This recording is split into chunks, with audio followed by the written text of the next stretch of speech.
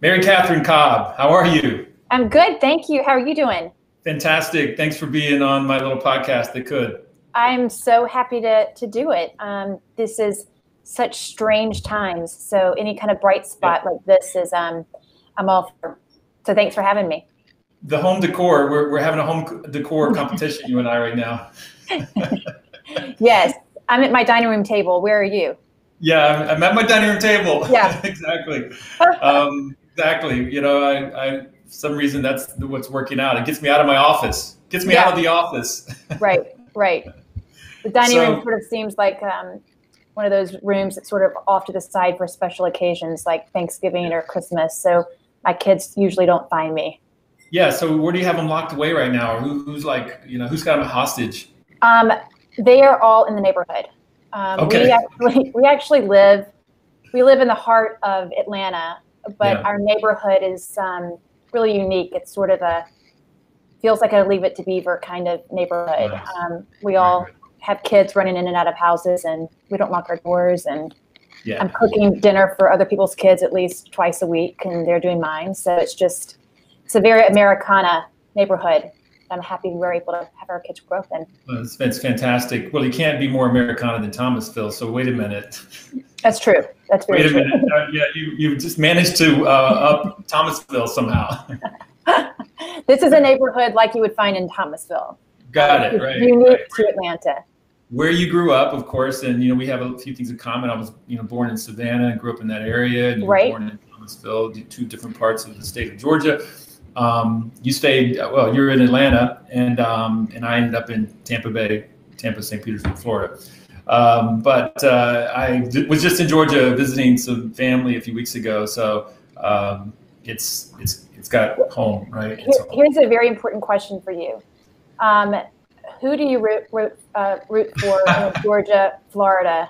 I can't believe you would ask that question.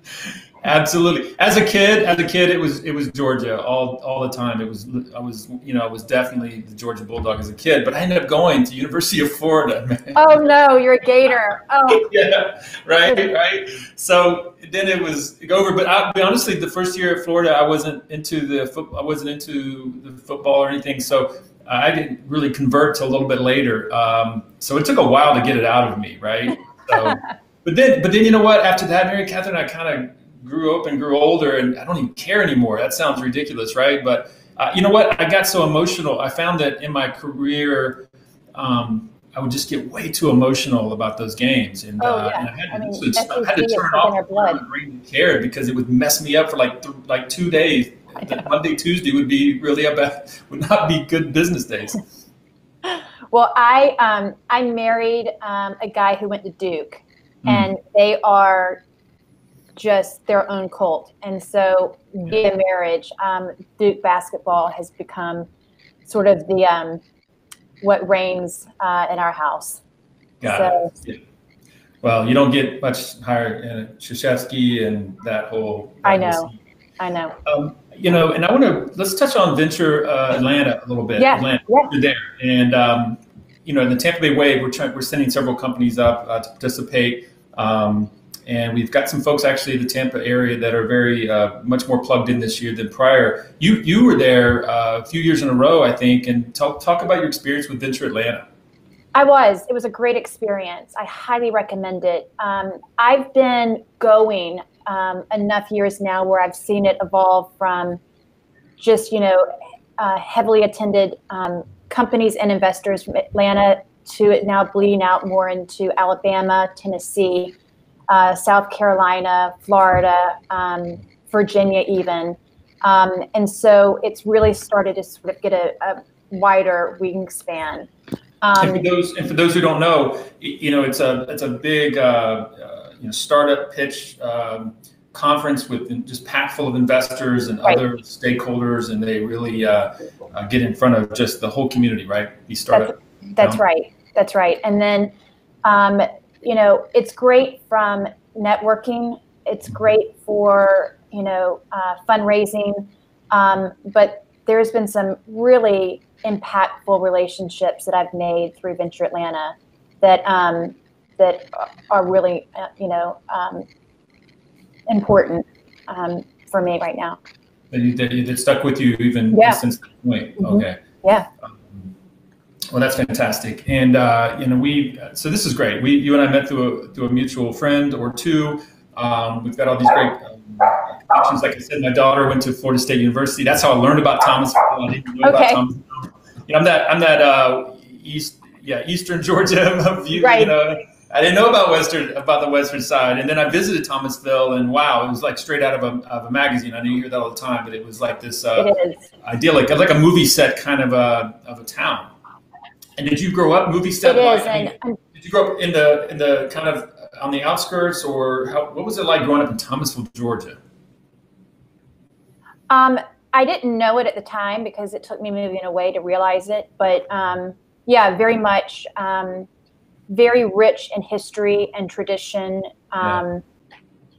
Probably, it used to be the best kept secret, and now it's sort of been discovered. And now it's an Instagram. Now it's an Instagram destination. Exactly. Literally, when I was there, literally, when I drove through downtown, literally continuous teenagers posing for Instagram, like all around. It was literally an Instagram city.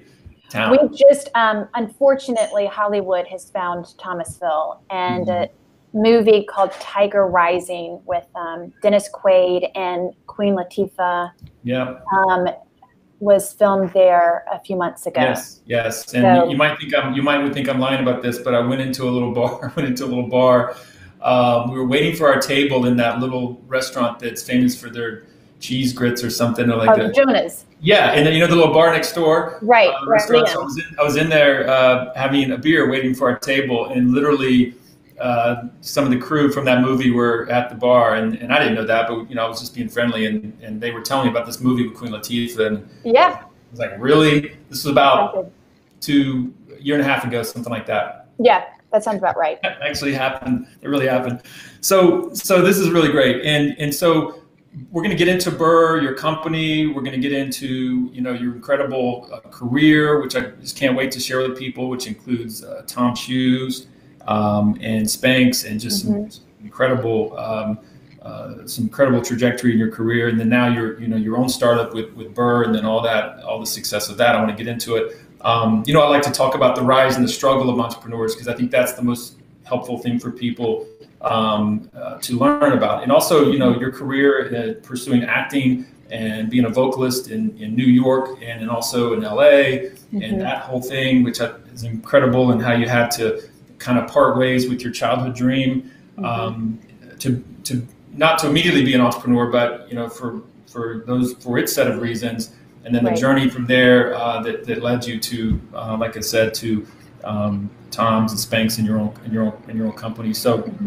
This is going to be a great ride for people to listen to and hear this story. I think it's going to be a lot of young people who are going to like really get a lot out of this in terms of how they can even map their own future a little bit based off of what you went through. Yeah, I hope so.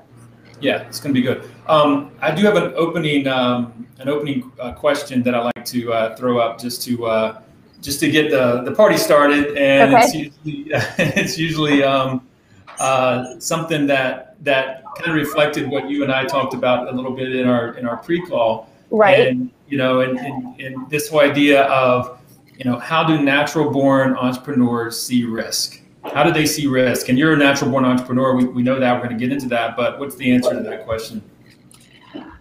We don't. We know it's there. And we try and be smart about it, but it's risk that doesn't keep us from going forward. Right. It's risk that we are a little bit numb to, I guess. And I think that's probably one of the qualifiers to be an entrepreneur, is that you see that risk, but it doesn't stop you. Yeah, when we were talking before, you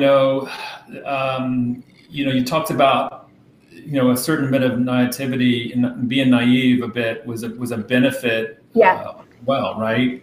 And therefore you don't necessarily even assess risk the same way that a rational, logical person does. Right. That's true. And I think Yeah. it's, like I said, I think that's one of the qualifiers of being an entrepreneur, because you know, if we processed risk like everybody else, there would be no startups. Right. There would be no entrepreneurs. So That's right. we process it differently.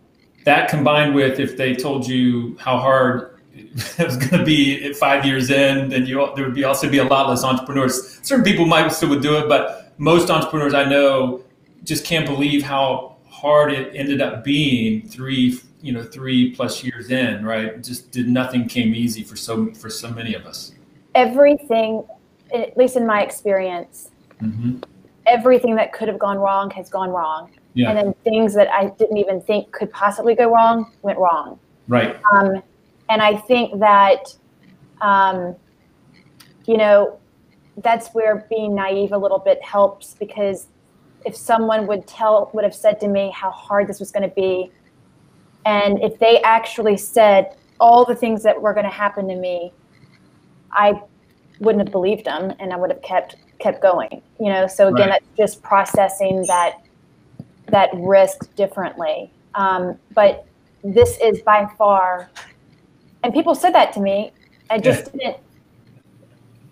didn't penetrate down into the level that it needed to for me to react with it. Well, that gets back to how a natural born entrepreneur assesses risk, and then being naive, and it circles back to that point, right? Where we just can't accept it almost, right? That's right. Thank goodness, right? Right. Right. We can't accept it. And, you know, I had a co-founder that quite literally overnight disappeared. And, you know, there was this conversation, well, should we just shut the company down? Because so much of the company was her skill set mixed with mine. Yeah. And you know, I was like, what do you mean shut it down? Like, just because she left, I mean, you know, where everyone was sort of saying, what do you mean? What do we mean? Like, that seems like such a logical thing to consider. Yeah. And I just was completely immune to it. Right. Yeah. It just doesn't calculate. And Right. you know, and kind of you know, something else, you know, you talked about this risk kind of for the natural born entrepreneur kind of equals opportunity, right? Like somehow we hear risk and we get excited. Yes. Yeah. And I even said so many times when they were like, how are you moving on without, you know, your co-founder? And I deeply believe this. And I just would say, oh, it's made me a much better CEO.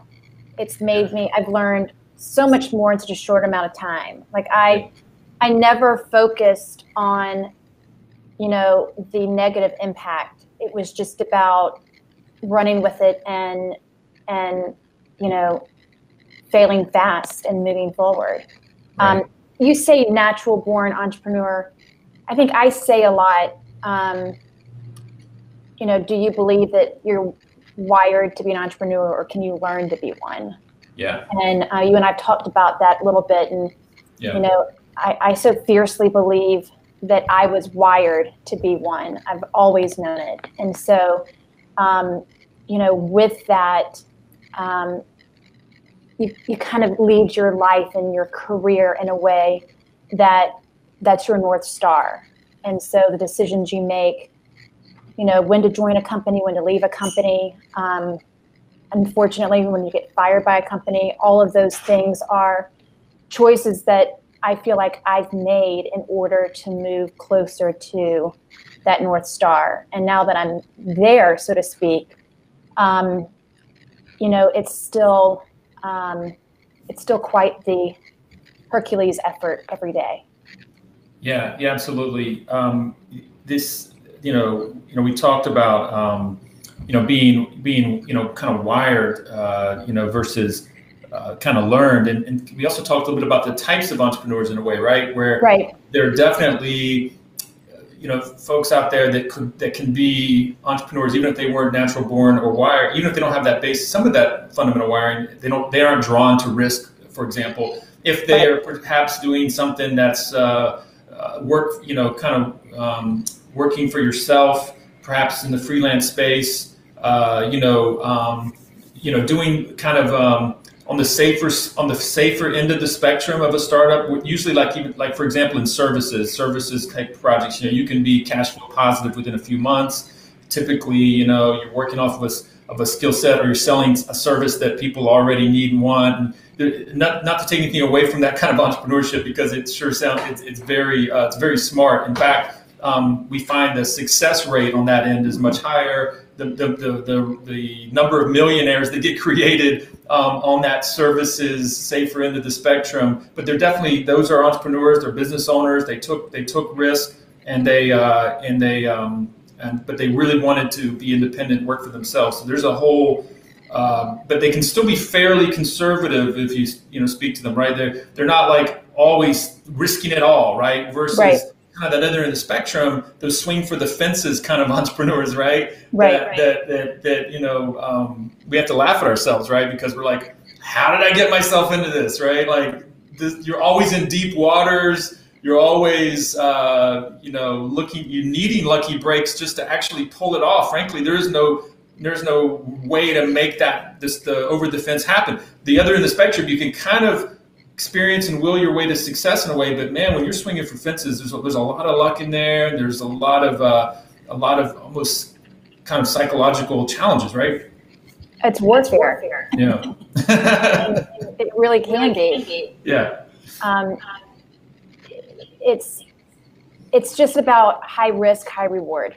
Yeah, that's it. And the other side of that is failure. There's no in between. And I think that's where, as an entrepreneur, you have to be okay with that. And my whole life, I've done, for whatever reason, I know the reason, it's just how I'm wired, but it was sort of my misfortune to be wired this way, because I've always done things big. I feel so kindred with you. Yeah. Misfortune. Entrepreneurial misfortune. It is. Like I say to people, if you can be happy doing anything else, do it. If you think you can be happy doing anything else besides starting your own company, do it. Right. And if you are sort of the unlucky ones that the answer is no, then you start your company. That's right. And so that kind of gets to the over-romanticism of startups and the over-romanticism of entrepreneurship and the success bias. And what you're basically getting at is that, especially if you're a swing for the fences entrepreneur, big risk and there aren't guaranteed revenues and guarantees, like it's not easy to get, relatively easy to get income and sales and revenue, like on that end of the spectrum. And it takes a lot of money and a lot of time and those kinds of things. Then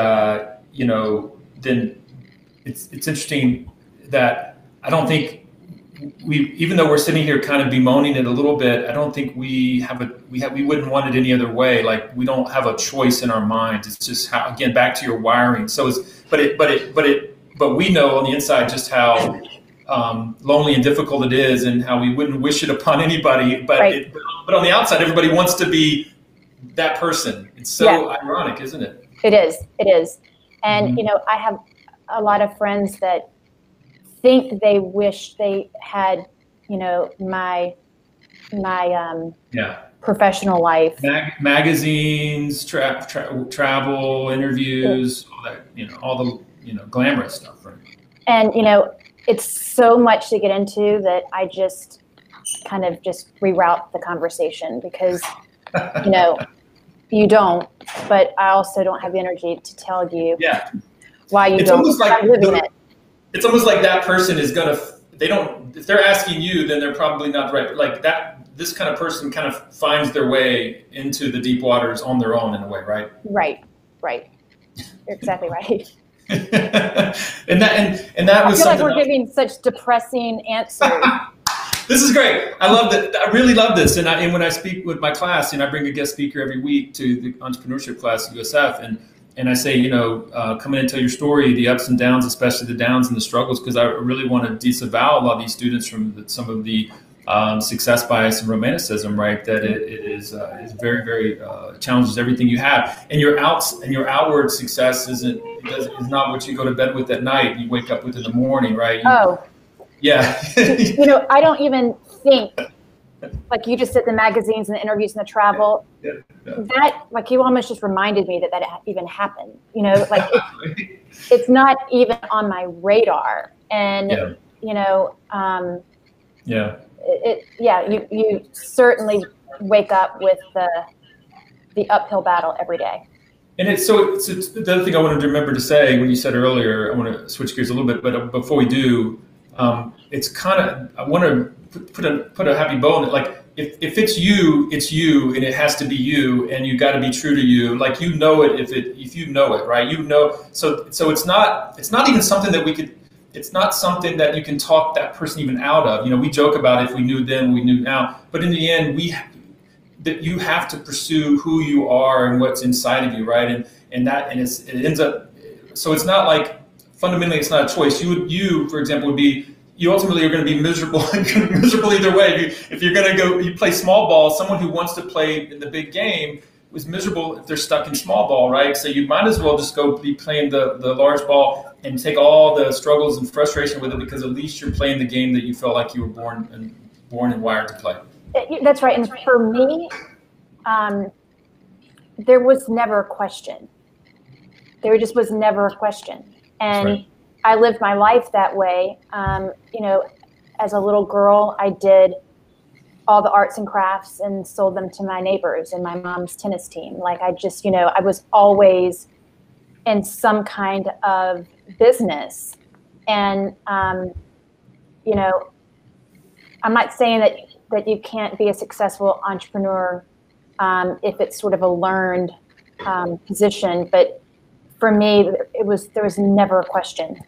Right, and we're gonna get to that, because that's where we're gonna come back and get into your story. Before we go, one other thing I want to pick up on. You mentioned it earlier, and also in our pre-call. I've got this thing I say in my book that I just got it, by the way. Thank you. Good. Okay. Yes. The short chapter called "Failure is Overrated," and I love what you said earlier. You alluded to it. You also alluded to it. We talked prior. Failure has got a certain cachet right now, being, celebrate failure, embrace failure, fail forward, and all that's super true, right? But one thing we know is that people who actually are in this fight know that failure is not an option, and that you can't, and this is something people don't talk enough about, I think, is that it's a drive. Preventing failure, fear of failure, I've always found, was a massive motivator, right?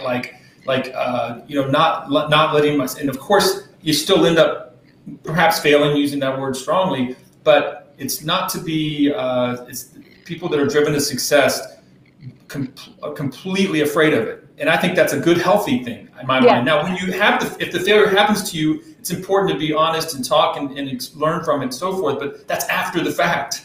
Right. That's after you've risen back up from the ashes. Yes, right. Then you talk about it. But I say that all the time. Failure is not an option. And when I think about all the sacrifice and all the literally blood, sweat, and tears, it even further compounds that it's just not an option. Yeah. And so many people, here's the other thing I would say, and this is heavy again, so many people are counting on you. Don't, oh, great, let me throw something else on your back. But, your employees, your investors, and your family, like it's the kind of pressure, honestly, people like you were kind of born for. It doesn't overly worry us if we handle it. It's what we're made. Our shoulders are strong. I mean, it's tough, but frankly, failure is just not an option. And I get a little cringy in the entrepreneurship circles when it gets talked about so much and in glamour. I'm like, yes, after the fact, but man, it just, the ones that really make it don't let it in. They don't let it in. No. And, I can identify failures of mine within the Burr journey, Mm-hmm. but by God, it's not going to, make me shut down. No, right. So. I love it. I love it. Thank you for bringing that up, because it's just these topics that I love to bring up. Okay, before we go there, I want to just touch base on on our sponsor here, and Executive Launch, execlaunch.com. So this is a team of folks that help executives in companies, Mary Catherine, plan their escape, and they've got the experience and the connections and the know-how. Barring the non-compete and other contractual situations. Become a startup founder, which, by the way, is completely opposite of being an executive. You go from a high resource environment to a near zero resource environment, and understanding things like minimum viable product and product market fit and just lean startup and all these things that most executives would never have any way of knowing, that us in the startup game have learned. So that's what Executive Launch does, and it takes a good amount of runway and a good plan, but it can be done if you can pull it off. You've got the best of both worlds. You come out with the experience and the connections that an average startup founder doesn't have. Yeah, and that's. I think we're going to get in your story. This is kind of your life in a way. So fitting sponsor for this episode. Yeah. Agreed, right? Agreed. Yeah, I like it. Okay, so let's do this. Okay, so I want to pick it up. You had this track record. You were a twin, right? And so you've never quote been alone as a child, but as soon as you were of age to leave home, you managed to everywhere you could go where you didn't know anybody, where you were literally alone. Like, so you went to college into a state of Texas at SMU that you didn't know anyone. And then after that, we're going to get into, you went to LA, didn't know anyone, you went to New York. So, isn't it strange? Yeah. I've never thought about it like that before, actually. Like, you were in this really I would imagine probably this tight-knit, family. Very, very close family. And twin, and then boom, you're gone and everybody's worried. Yeah, my poor dad. I mean, gosh. It was necessary, but it was very difficult. When I left for college, it was the first time really being separated from my brother, certainly being separated from, my mom and dad, and this small bubble of Thomasville that I was so protected and allowed to be, freely roam and do, in this protection of this little town. And when I went to Texas, to SMU, the first 6 months was, it felt like I was grieving a death. I was so deeply homesick, and I was grieving because I knew I was present enough at that age to know that I was grieving a life that I would never have again. And so the kind of breaking away in order to go and swing for the fences, I was aware that's what I was doing, but it wasn't without significant pain and heartbreak. And, my family is so close, and I was fortunate enough to be able to have parents who could afford to fly me, back and forth, and my brother out to visit me. My parents would come out, but it was still the most significant pain I've ever had in my life. Homesick, major homesick, and also just maybe a bit lost, homesick, and also just like, but you kind of knew. But I remember you were training to be an actor and a vocalist since you were a child. So did you study that at SMU to try to continue that your dream? Well, the deal was from my parents that I would go to college for a year at a Southern school where I could have sort of the Southern college experience that they both, found so much joy in, and that if I didn't like it, then I could transfer to NYU. Got it. And forego that college experience that they wanted for me. And when I got to Texas and I got through that first 6 months, I fell in love with it. I fell in love with the whole experience.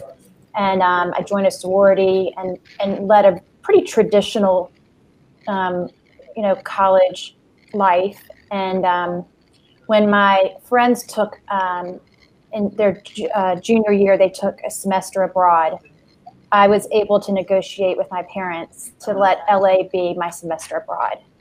So I went to LA and worked as an actor for that semester, and then went back and doubled up on my classes so I could finish on time with my class. Wow. And so you'd been to acting school, you'd been doing a lot of training, like you said, with vocalists as well. Yeah, I was, I have been, I've had the good fortune of training with some of the most well-known coaches and mentors in the business. Right. And I even did a immersion program at Northwestern University. And definitely put in my hours of the 10,000 hours of perfecting that craft. And so, now when you graduated SMU, did you move to LA? Is that right? Mm-hmm. Moved to LA after SMU. Moved there and was there for 5 years, and then moved to New York. And you were doing modeling, acting, different things. Right? Anything within the trade that Yep. I could help make a living. But it's a lot of feast and famine. Out there it's sort of ditch to ditch. You work and you get a gig and you make a whole lot of money really fast, and then it's sort of and then it's sort of desert, and then you go broke. Then it's macaroni and cheese, and then you go broke, and then you hopefully get another gig and make a whole lot of money really fast, and then try and make it last. So that's really where I learned about runways. Was in between gigs in LA. What kind of runway did I have until I was homeless, basically. Yeah. More close to homeless than your parents ever knew. Ever. Yes. No, there's just some things that you just don't, right? I just keep to myself.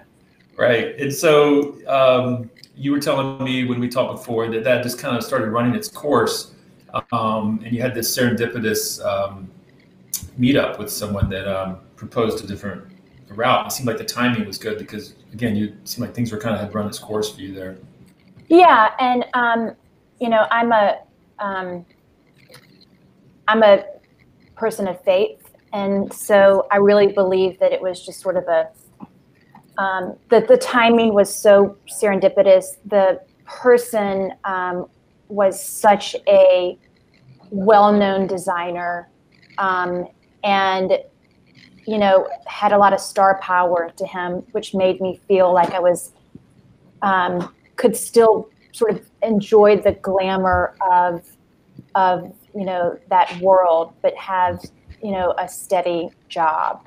And so that really is, I knew enough to know that I either needed to be grateful for this fork in my path, or I needed to be committed to living a pretty lonely life, and really just married to my trade, my hopes of a career in that space. And so I realized that I'm just much too fun to be a lonely person.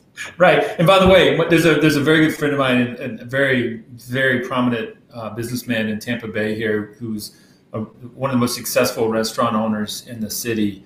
And he he went to New York to be an actor as a young man, but he found that, first of all, he loved food, and he was, of course, working as a waiter and stuff, but he was serious about being an actor. He did some serious, very serious stuff. But at the end, when he was starting to get more, as success was starting to happen, it hit him that he would be this lonely traveling person, going from a movie shoot to and as glamorous that sounds, he realized, like, wait a minute, I'm a family food restaurant person. Right. And he just shut it down, and he talked the restaurant owner where he was serving, he'd been for a while, to fly down to Tampa with him where he was from and look at some restaurant concepts. Maybe he could open a restaurant down there, and the rest was history. And he became like a restaurant mogul here in Tampa Bay. But he realized how kind of sad and lonely his acting career, he was getting ready. He was able to see that. And I was too. Yeah. Yeah. And so I decided to take the fork in the road. But every skill set that I had crafted, I use in my business life. Every board meeting is basically, your center stage. And every presentation to a company is sort of your center stage. And so you carry that with you and try and have no regrets. But that was the second most painful time of my life, with just the grieving of leaving that. You can't ride two horses at the same time. But it wasn't. But my sympathy only goes so far, because I happen to know you immediately flew out to New York and helped Beyonce with her. I did. Okay, so my sympathy only goes so far, because that was like your first gig, one of your first gigs in your new, marketing sales career, right? Yes. That is all true. Right? Yes. So you flew. Okay, so they put you out to New York to manage this launch of new brand and product, and so now you go from the LA life to the New York life. Wow, I mean, that's a big jolt. Well, you're making me sound so much cooler than I am. That's what I do for my guests. That's what I do, especially after I drag them through the mud of all the negative stuff that I've dragged them through. Fair enough. We needed some bright spots. Okay, right. Sure. Yes. Sure. But New York, really quick. Like, what was that like for probably mid-20s, late 20s? I don't know. How old were you? I moved out there when I was 26, I guess. And I didn't love New York. I loved New York as an artist. I did not love New York as a resident. And I got to a point where I think if I had lived in New York first and LA second, I would have, had different feelings. But I just went from living a very free, open life in the sense of I had a car and a yard and a neighborhood. Warm weather, beaches, blue skies. To a very concrete jungle. And it wasn't warm and fuzzy feeling. But I met my husband out there, and that was lovely. And then Spanx recruited me to Atlanta. And it was right during the financial meltdown, and he was a trader on Wall Street. And so that was a very depressing place to be. And so we both jumped, and I landed at Spanx, and he went to Georgia Tech for his MBA, and we kind of tried to ride out the storm of 2008. Now, this is where I get a little confused, because where does Tom's Shoes fit into this? Tom's Shoes is sort of a little bit fluid through all of it. Okay, let's talk about that. Blake and I went to college together. Founder, inventor, creator of Tom's. Yep. Blake McCoskey. And he, I think, is 5 years older than me, but he just hung around SMU a little longer. And so when I moved to LA, he was out there, and we all just sort of reconnected with a couple of other college friends. And at the time, he was working on a virtual poker, blackjack, I don't know, some kind of, just one of his many ideas. And he actually called me from South America and said, I have this idea. And it was Tom's. And I helped him with, I think I was a ideation partner, as well as, truly trying to help get sales. And then I just did that as a friend because I had this other job that, you know, I didn't want to risk and give up. And then when I moved to New York, it made sense for me to work for Tom's in some capacity because there was no East Coast representation. And so when I finished with the whole fashion group that transferred me out to New York, that's when I started with Tom's full time. And that was because I was at literally ground zero with him. Yeah. I had a real life teaching moment every day on how to start your own company. And so I really credit so much to him and the team that he built that I just learned from every single second. And then when Spanx recruited me, I was one of the first 30 employees. So it still had that. Obviously, it wasn't ground zero. She had just been on Oprah, but it was still a very entrepreneurial field. Yeah. Because there was still so much to build, and that was two really big breaks in my life.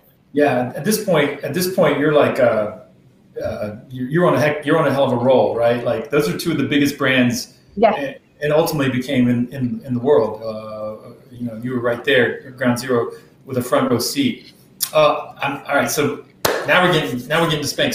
So Sara Blakely, as you know, as we talked, she's from the Tampa Clearwater area. She grew up down here, and she went to Florida State and so forth. So a lot of Florida roots, and then moved to Atlanta in her job with Danka Office Products, which was a Tampa-based company, but she was I think a sales trainer. Like you, she was very good at sales, and so much so that she was training their team and she was selling fax machines. Yes, that's right. But she ultimately became a trainer of the sales team, right? And I think that's, you know, and she's in Atlanta, and so like you said, you got inside that first 30. And I was asking you before, like, what was the culture like? And you were like, it was awesome. You were telling me like that culture was awesome. It was just like a band of sisters. You didn't use that word. That was just I just put that word out there. But you said it was just like one of the coolest experiences of your life in those early days. In terms of just how much it was. Yeah, and the sisterhood of it, the culture, right? That was all just first class, A+. They did a really good job of hiring to culture.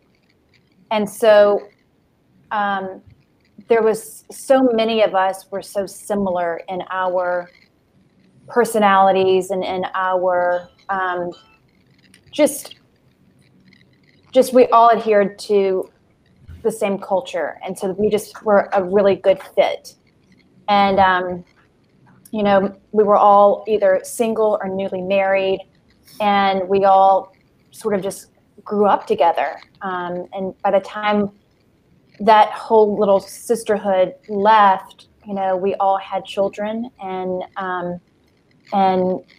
just, you know, became 30-something-year-olds with a surprisingly real career. Yeah, right. And then you had like the direct-to-consumer piece of the business, which included QVC, right? Yes. Right. And so a lot of good peripheral sales. Did you have any retail under your hat, or was there much retail at the time? Okay. Yep, I did. I actually I started off with the direct-to-consumer channel, which was fun because, and this really makes me, I'm old enough now where I'm starting to say this makes me feel old, which I can't even believe it. But, when I started there in 2008, the whole direct-to-consumer experience was just starting to get lit on fire. Right. And so there was so much unknown about direct-to-consumer. There was so much unknown about the omni-channel way of shopping. And so it was the most fun time to be in direct-to-consumer. Now direct-to-consumer is, you know, now it's Amazon. Now it's Amazon, but it's also, you know, right. my kids are never going to know what it means to just sort of take a lazy Saturday and walking through the shops in a mall. You know, there's just everything is going, you know, from bricks to clicks. But being able to be a part of the direct to consumer, you know, pioneer was an incredible, unique experience that I think only someone my age being in that at that time experienced. Yeah. But by the time I left, I was over all sales channels. So department stores, sales reps, direct to consumer, mom and pops, sales chains.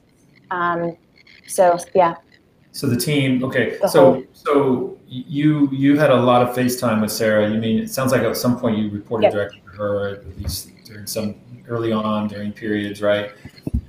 She is the face, obviously, of Spanx, and so she would go on air for QVC, and so that's really the last vertical she had real hands-on, you know, work with. And so there was a president. You said there was like a president in there, or there was a CEO person. Okay. Mm-hmm. But when it was 30 folks, when you first came in, was there already kind of a CEO that kind of ran things? Okay, got it. Yes. Okay. Mm-hmm. It was. But you must just, it just must be kind of cool to look back and just see that. Now, there was that, right? Yeah. It's neat, right? And we had our first children together. And so, you know, we were these first time, you know, pregnant mothers, you know, roaming the halls of QVC together and just killing the game out there, basically, too, right? Just, you know, both needing French fries, you know, around the clock. But French fries with no penalty at that age. That's right. That's right. That's right. So what if people are, you know, really curious about, you know, what that was like and how great, how entrepreneurial was. One of the things, like you in the early days, you said it was just a tight knit entrepreneurial culture, right? Right. And, yes. And one of the things we're gonna get into now a little bit is how cultures can abruptly change, especially when especially as success, the more, you know, as success climbs, and, you know, with success comes some real risks to the company, right? And so, especially with a new investor or investors, a new board, or a new management team, or new consultants, and these are the kind of things that often come into play when success is happening. And this happened at Spanx. Yes, it did. You know, we went from being an entrepreneurial culture where I was pitching my own ideas. I was given the green light to go pursue them. There was a lot of ownership that I feel like we all felt we had.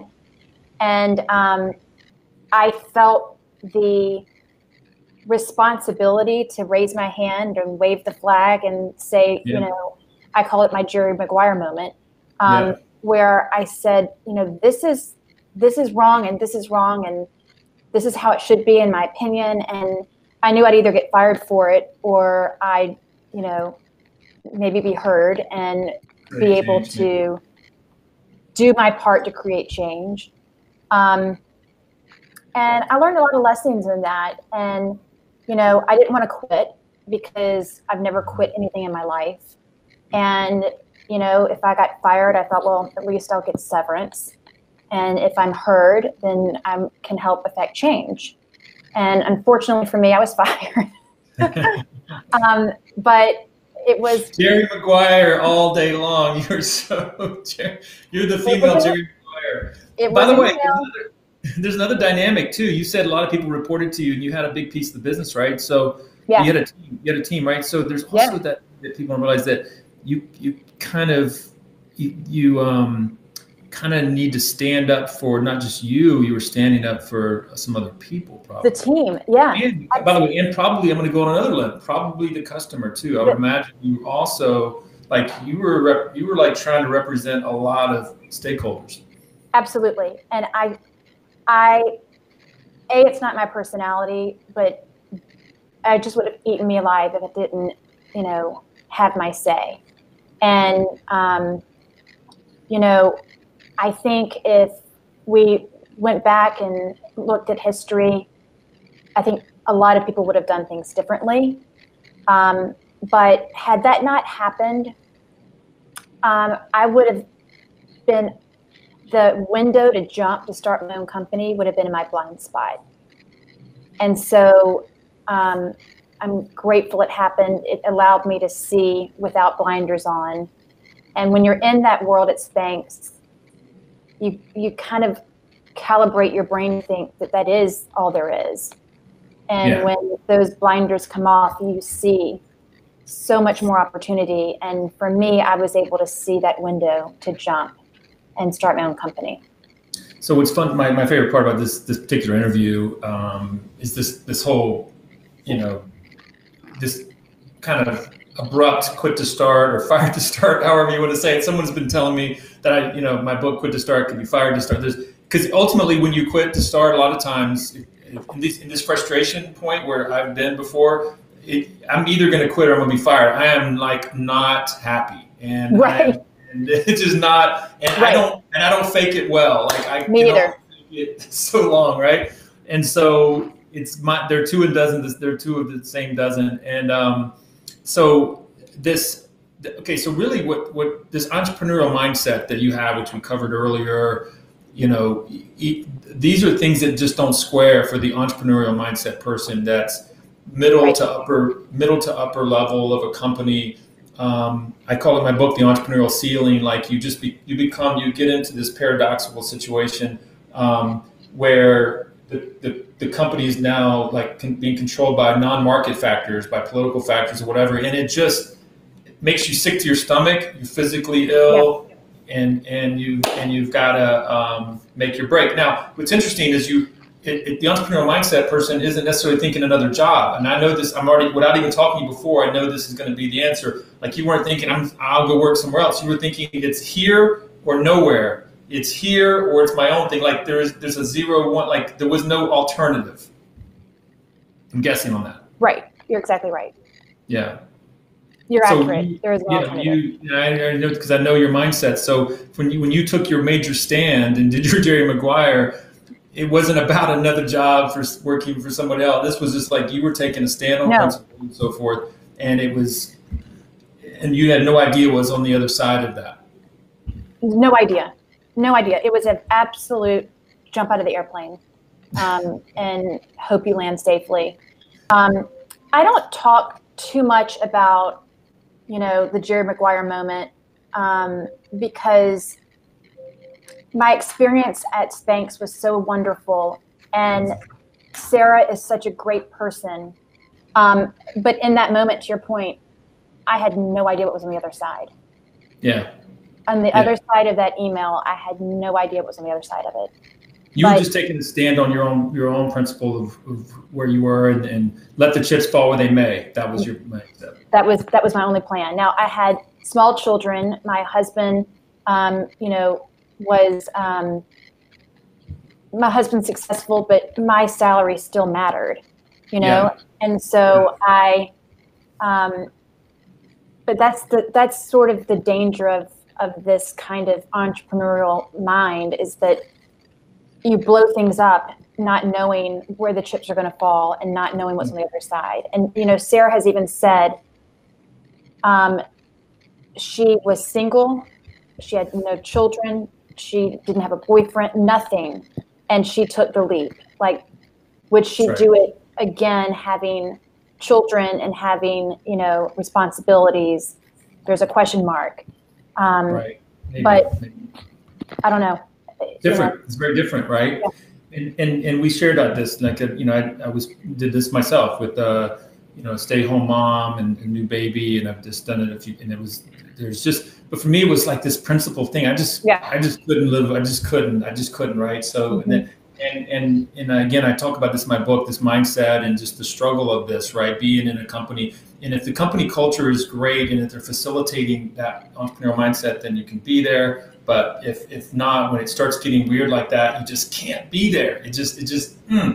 you just can't. You want to just be a job person, but you can't. It's just not allowed in your mind. Yeah.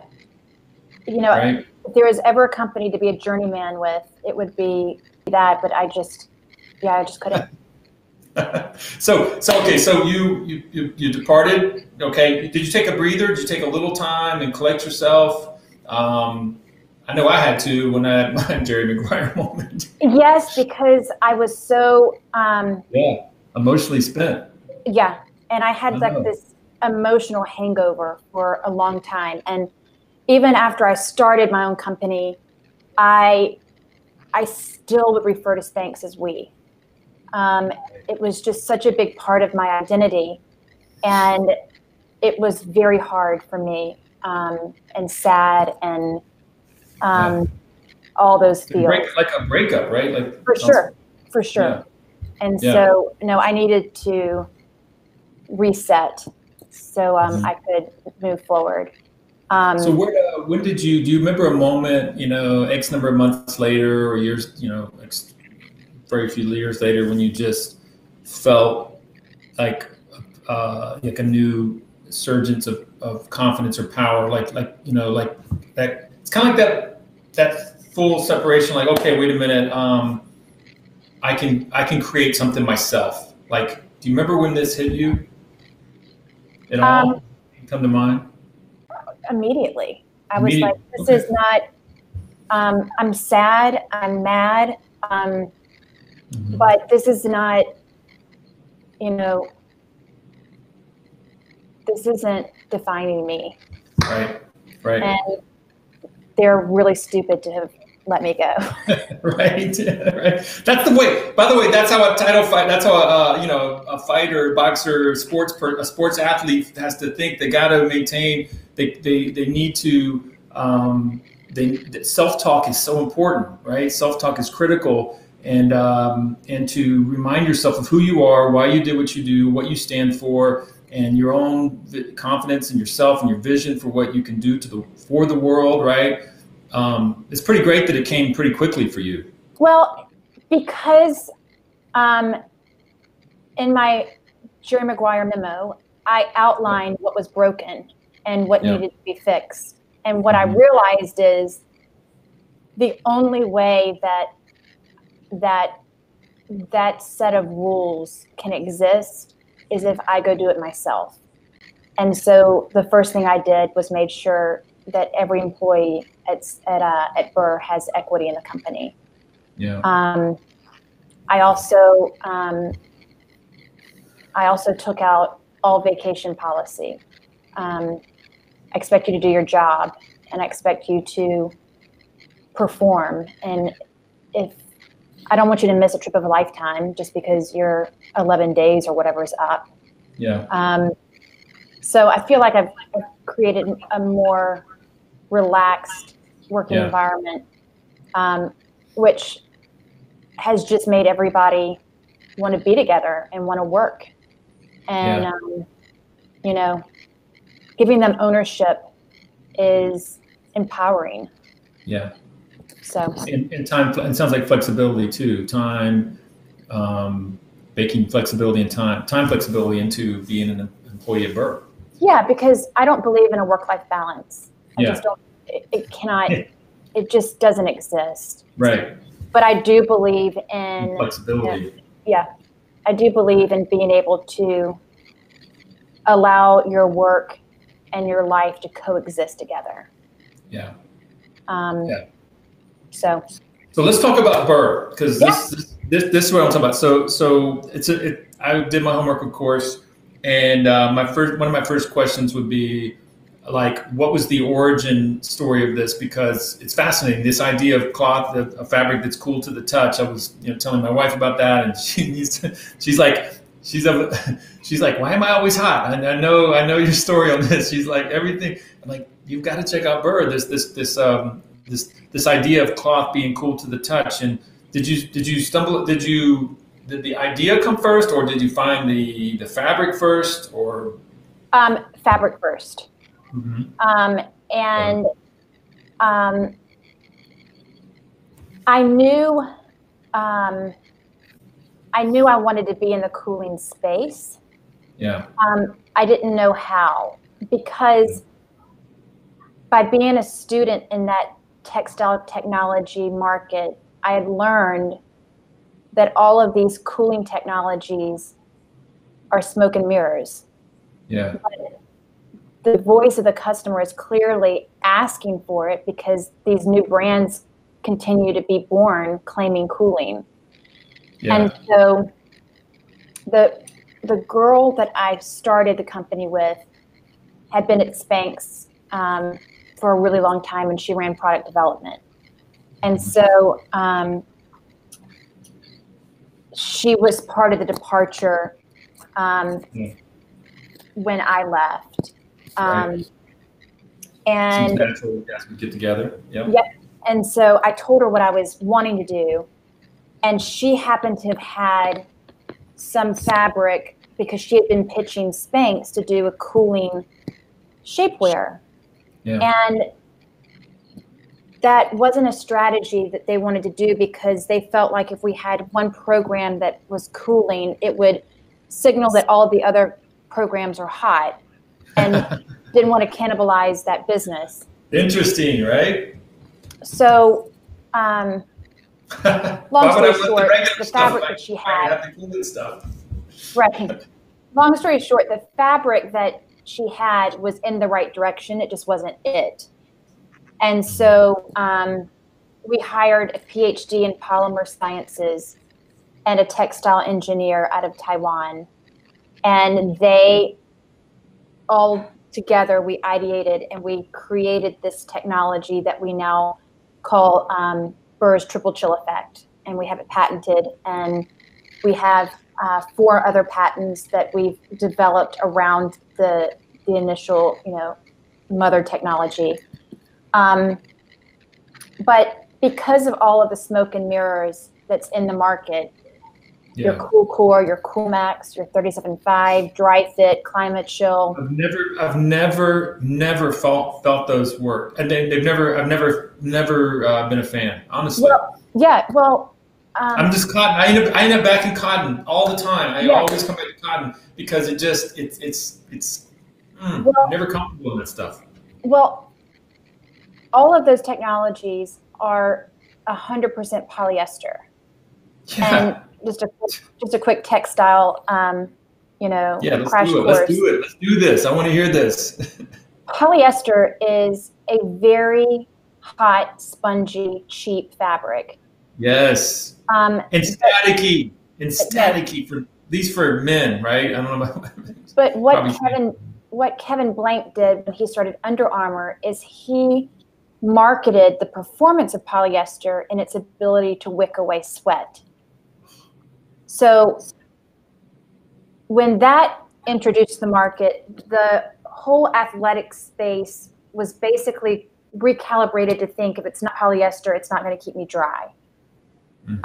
So it's a marketing message of cooling, but the performance of the fabric is just moisture wicking. This drives me crazy. You're talking to someone who's just never been a fan. I've got all the buddies. They talk. I see it everywhere. But every time I've tried, and I'm just speaking truthfully on this, I don't own a piece of it. I can't. I just go, give me back to cotton. I've tried it. It makes me feel itchy, hot, staticky. Yeah.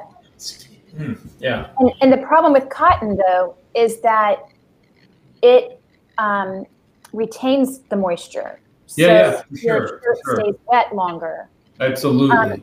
So I felt like if I could introduce into the market a technology that was a game changer, that truly felt cool to the touch, felt cool in your skin, that had the same performance of moisture wicking or moisture management that the competitors have, and also had a rapid drying technique, then I could move into this space to be a category king. That'd be great. And that's my mission. And so you engineered this. We are on the mission. You engineered this stuff, right? I mean, you guys engineered this from the ground up, it sounds like. We did. We said, this is an idea of what we want it to, a direction we want it to go in, but this isn't it. And how do we come up with the true patentable technology? Yeah. And then my go-to-market strategy, I didn't hire a sales force. I hired scientists. And we spent the first 18 months and over $1 million in testing and verifying that our technology truly worked. Yeah. And then we spent the money on comparing our polyester and our nylon to all of our competitors. And when we had that data, then that's when I felt like I could hire a best-in-class sales team to go out and take it to market. Wow, that's amazing. So so they went out armed with the data and correct me if I'm wrong, but your technology is kind of to be embedded in other brands, like right? We're an ingredient brand. I'm sorry? We're an ingredient brand. An ingredient brand, right? We're like Gore-Tex. I was going to say Gore-Tex. I didn't want to insult you, but yeah, like I see, Gore-Tex is kind of they kind of mastered the thing, right? Yeah. Something along those lines, right? We're the Intel inside, and so we have some really great customers. We've landed our first athletic brand, Adidas, and Reebok. Adidas, yeah. And nice. So. But then we have Southern Tide. Southern Tide is a Southern Vineyard Vines. And they have some incredible, great guys' polos you should try. I'm in. I'm in 100%. Do you feel like you're going to ultimately be more women or men when this, I wanted to be women. That's why I started it. That was your start. Yeah. Because I'm a women run hot. They're like, that's my wife. She's always like, I'm hot. Well, even when I'm actually a cold-natured person. Yeah. But when I'm maneuvering between carpool, a business lunch, and then a customer presentation, I'm just moving at such a high performance that I need to have, performance fabrics. Right. But unfortunately, the women's industry, now we are launching with Tory Burch. So hopefully the trend will swing. But women aren't used to hearing about performance technology in their garments like men are. Right. And so the men they're ready for it. I could totally, like I said, my wife, I think she would just go for it immediately. Yeah, I hope so. We're inching our way into more of a woman's purse by bedding. We have bedding with therapeutic at Bed Bath & Beyond that are. Did you say bedding like sheets? Yeah. Ooh, wait a minute. Now you're speaking my language because, I end up trying to get to another side of the bed to get to the cooler side of the bed. And I'm always like trying when you flip your pillow over to the cooler side? Right. Oh, yeah. Our sheets feel like that. I like to say they feel like the cool side of your pillow. Are you kidding me? Yeah, they're great. They're great. Where do I get this stuff? Honestly, I mean, this is not a plug. This is like, I want to know. Bed Bath & Beyond. Okay. Yeah. So online. So we're starting to move. What should I search? Yeah. What should I search? Obviously, Burr is kind of the Intel Inside, so that's probably not my keyword, right? But what would I think if you didn't put Burr. Oh, okay, really? Okay, good. Yeah. Bed Bath & Beyond. Wow, you can put this. I mean, I'm telling you, you got me excited on the sheets thing because, wow, that could be the $100 million right there. Just cooling sheets. Yeah. Seriously. Talk about a problem that all of us have, especially over a certain age. I don't know what it is that. I'm really passionate about kids' car seats. They're just so hot. Oh, you pick them up and their whole backside sweaty. Yep. Yeah. So that's one of my sort of passion projects. Wow, there's so many things like that. I mean, you could just go down the line. And so your sales team is out pitching the big players. Yeah. Okay, right. You know, before we go, I'm curious, like how. Okay, just we're the purpose of this podcast is to give inspiration to aspiring and early entrepreneurs to hear stories that they can relate to, things that they may have gone through, or things that they can avoid. And so, what you do, this kind of business to business selling garment side of things, you went to science. You really went heavy on science before you went to selling. Yes. But that you picked that strategy because you were going to be the intel inside, right? So you needed to be science heavy, right? Any other advice for people, young women or men out there that would like to get into the clothing garment space? I know you might get this question a lot, rightfully so. And frankly, I judge pitch competitions occasionally at the university, and it's always one or two, usually young ladies, that are pitching some type of a garment startup. Honestly, I see it every year because it's close to home for them, whether it's undergarment, overgarment, whatever. There's different creations. Do you have any kind of on-ready advice that you like to put out there? If I was starting a company that had an end consumer good, whatever it is, clothing or a new watch, I don't know. I would spend all my money that I could on Instagram marketing, and I would define my brand through social media, and I would have all my inventory in one room and no rent, no storefront, no brick and mortar, and I would enjoy the hefty margins of direct to consumer versus splitting it with a retailer. Boom.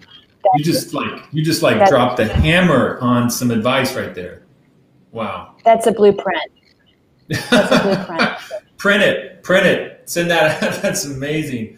What an incredible way to end this interview on some advice like that from where you sit, because you've got, I wouldn't say you have the opposite of that, but you have all the entanglements of the things that you've entangled, and now you're able to step back and go, wow, if I could do it right now, this is how I would do it. I have a lot of overhead, and some of it is not unavoidable. But because I don't have an end consumer good, I'm an ingredient brand. But if I was launching something where I was delivering a good to a consumer, I would definitely go that route. Wow, that was huge, actually. That was unexpected. I thought that was really cool because you've got time to think about these things because you're out there and you've got all of, like I said, you've got these entanglements, you've got these, overheads and things that you have to have. And all of a sudden you're like, at night you're thinking to yourself, man, if I could just do it all over today, this is how you would do it, right? Right. Oh, that's my favorite part of this because that's the kind of advice that a young person out there can really take away, because that's part of what we're doing here is we're trying to say, hey, don't do it exactly the way I do it. I'm being successful at this, but you're in a different era and you've got a new fresh opportunity, right? Life is very different, year 6 of birth than it was year 1. And you've got to be able to read the room and so to speak, and then assess how you're moving forward. I know we've talked a lot about sort of the nitty and gritty of entrepreneur life. Yes, yeah. But I just want to say to your audience that, take the risk if there's no other way. And try and have a good support system because it's very lonely and you're often way too tired to talk about it when you get home. But just,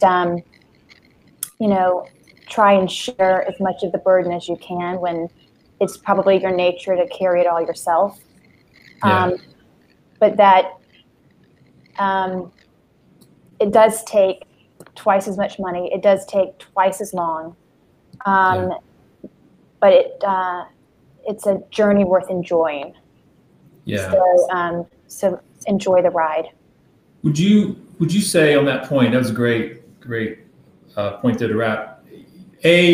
You would do it over every time, like you would do it again. That's a question. And number two, is it also pretty awesome a lot of times for you personally? I would do it again and again and again and again. And I look forward to doing this again. I look forward to Burr taking flight on its own and do it all over again with another idea. The journey is awesome because and this is very personal to me, but I have 3 young daughters, and I don't care if they have a huge career or if they're a stay-at-home mom, but I do want them to see an example of what it looks like. And so I enjoy the fact that I feel like I'm giving them a good example of what being a working mom is all about, and that you can have a career if you want one, and you can have, a great family as well if you want one, and they can coexist together. But that, empowering women is still a pretty important thing. And so I'm just trying to do my part. And if I could only add to that, controlling your own destiny and, and making your own way, it's also a really cool thing for your children to see. Like, that's pretty cool, I think, because that is kind of the essence, isn't it, of entrepreneurship in a way, is like, making your own destiny a certain way. There's some power in that. Yeah, agreed. That's freaking awesome. Mary Catherine Cobb, this has been awesome. This has been really, really fun. I really, really, really enjoyed this. Thank you so much for doing this interview with me. This will be just, I think, a lot of value for a lot of folks, women and men included. I think are going to get a lot out of this. And I do detailed notes of this. I make a blog article pretty much of the conversation, so people don't even have to watch, the whole thing. Okay. They can read through it, and I'll share all that with you in advance. But anything else before we close out? I think that's about it.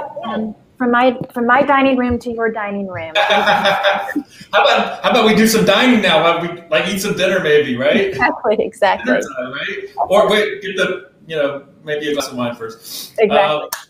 Hey, thank you so much. My pleasure. Can't wait to meet you in person, by the way. I agree. I look forward to that. Have a good night. Thank you. Thank you. Bye-bye. Bye.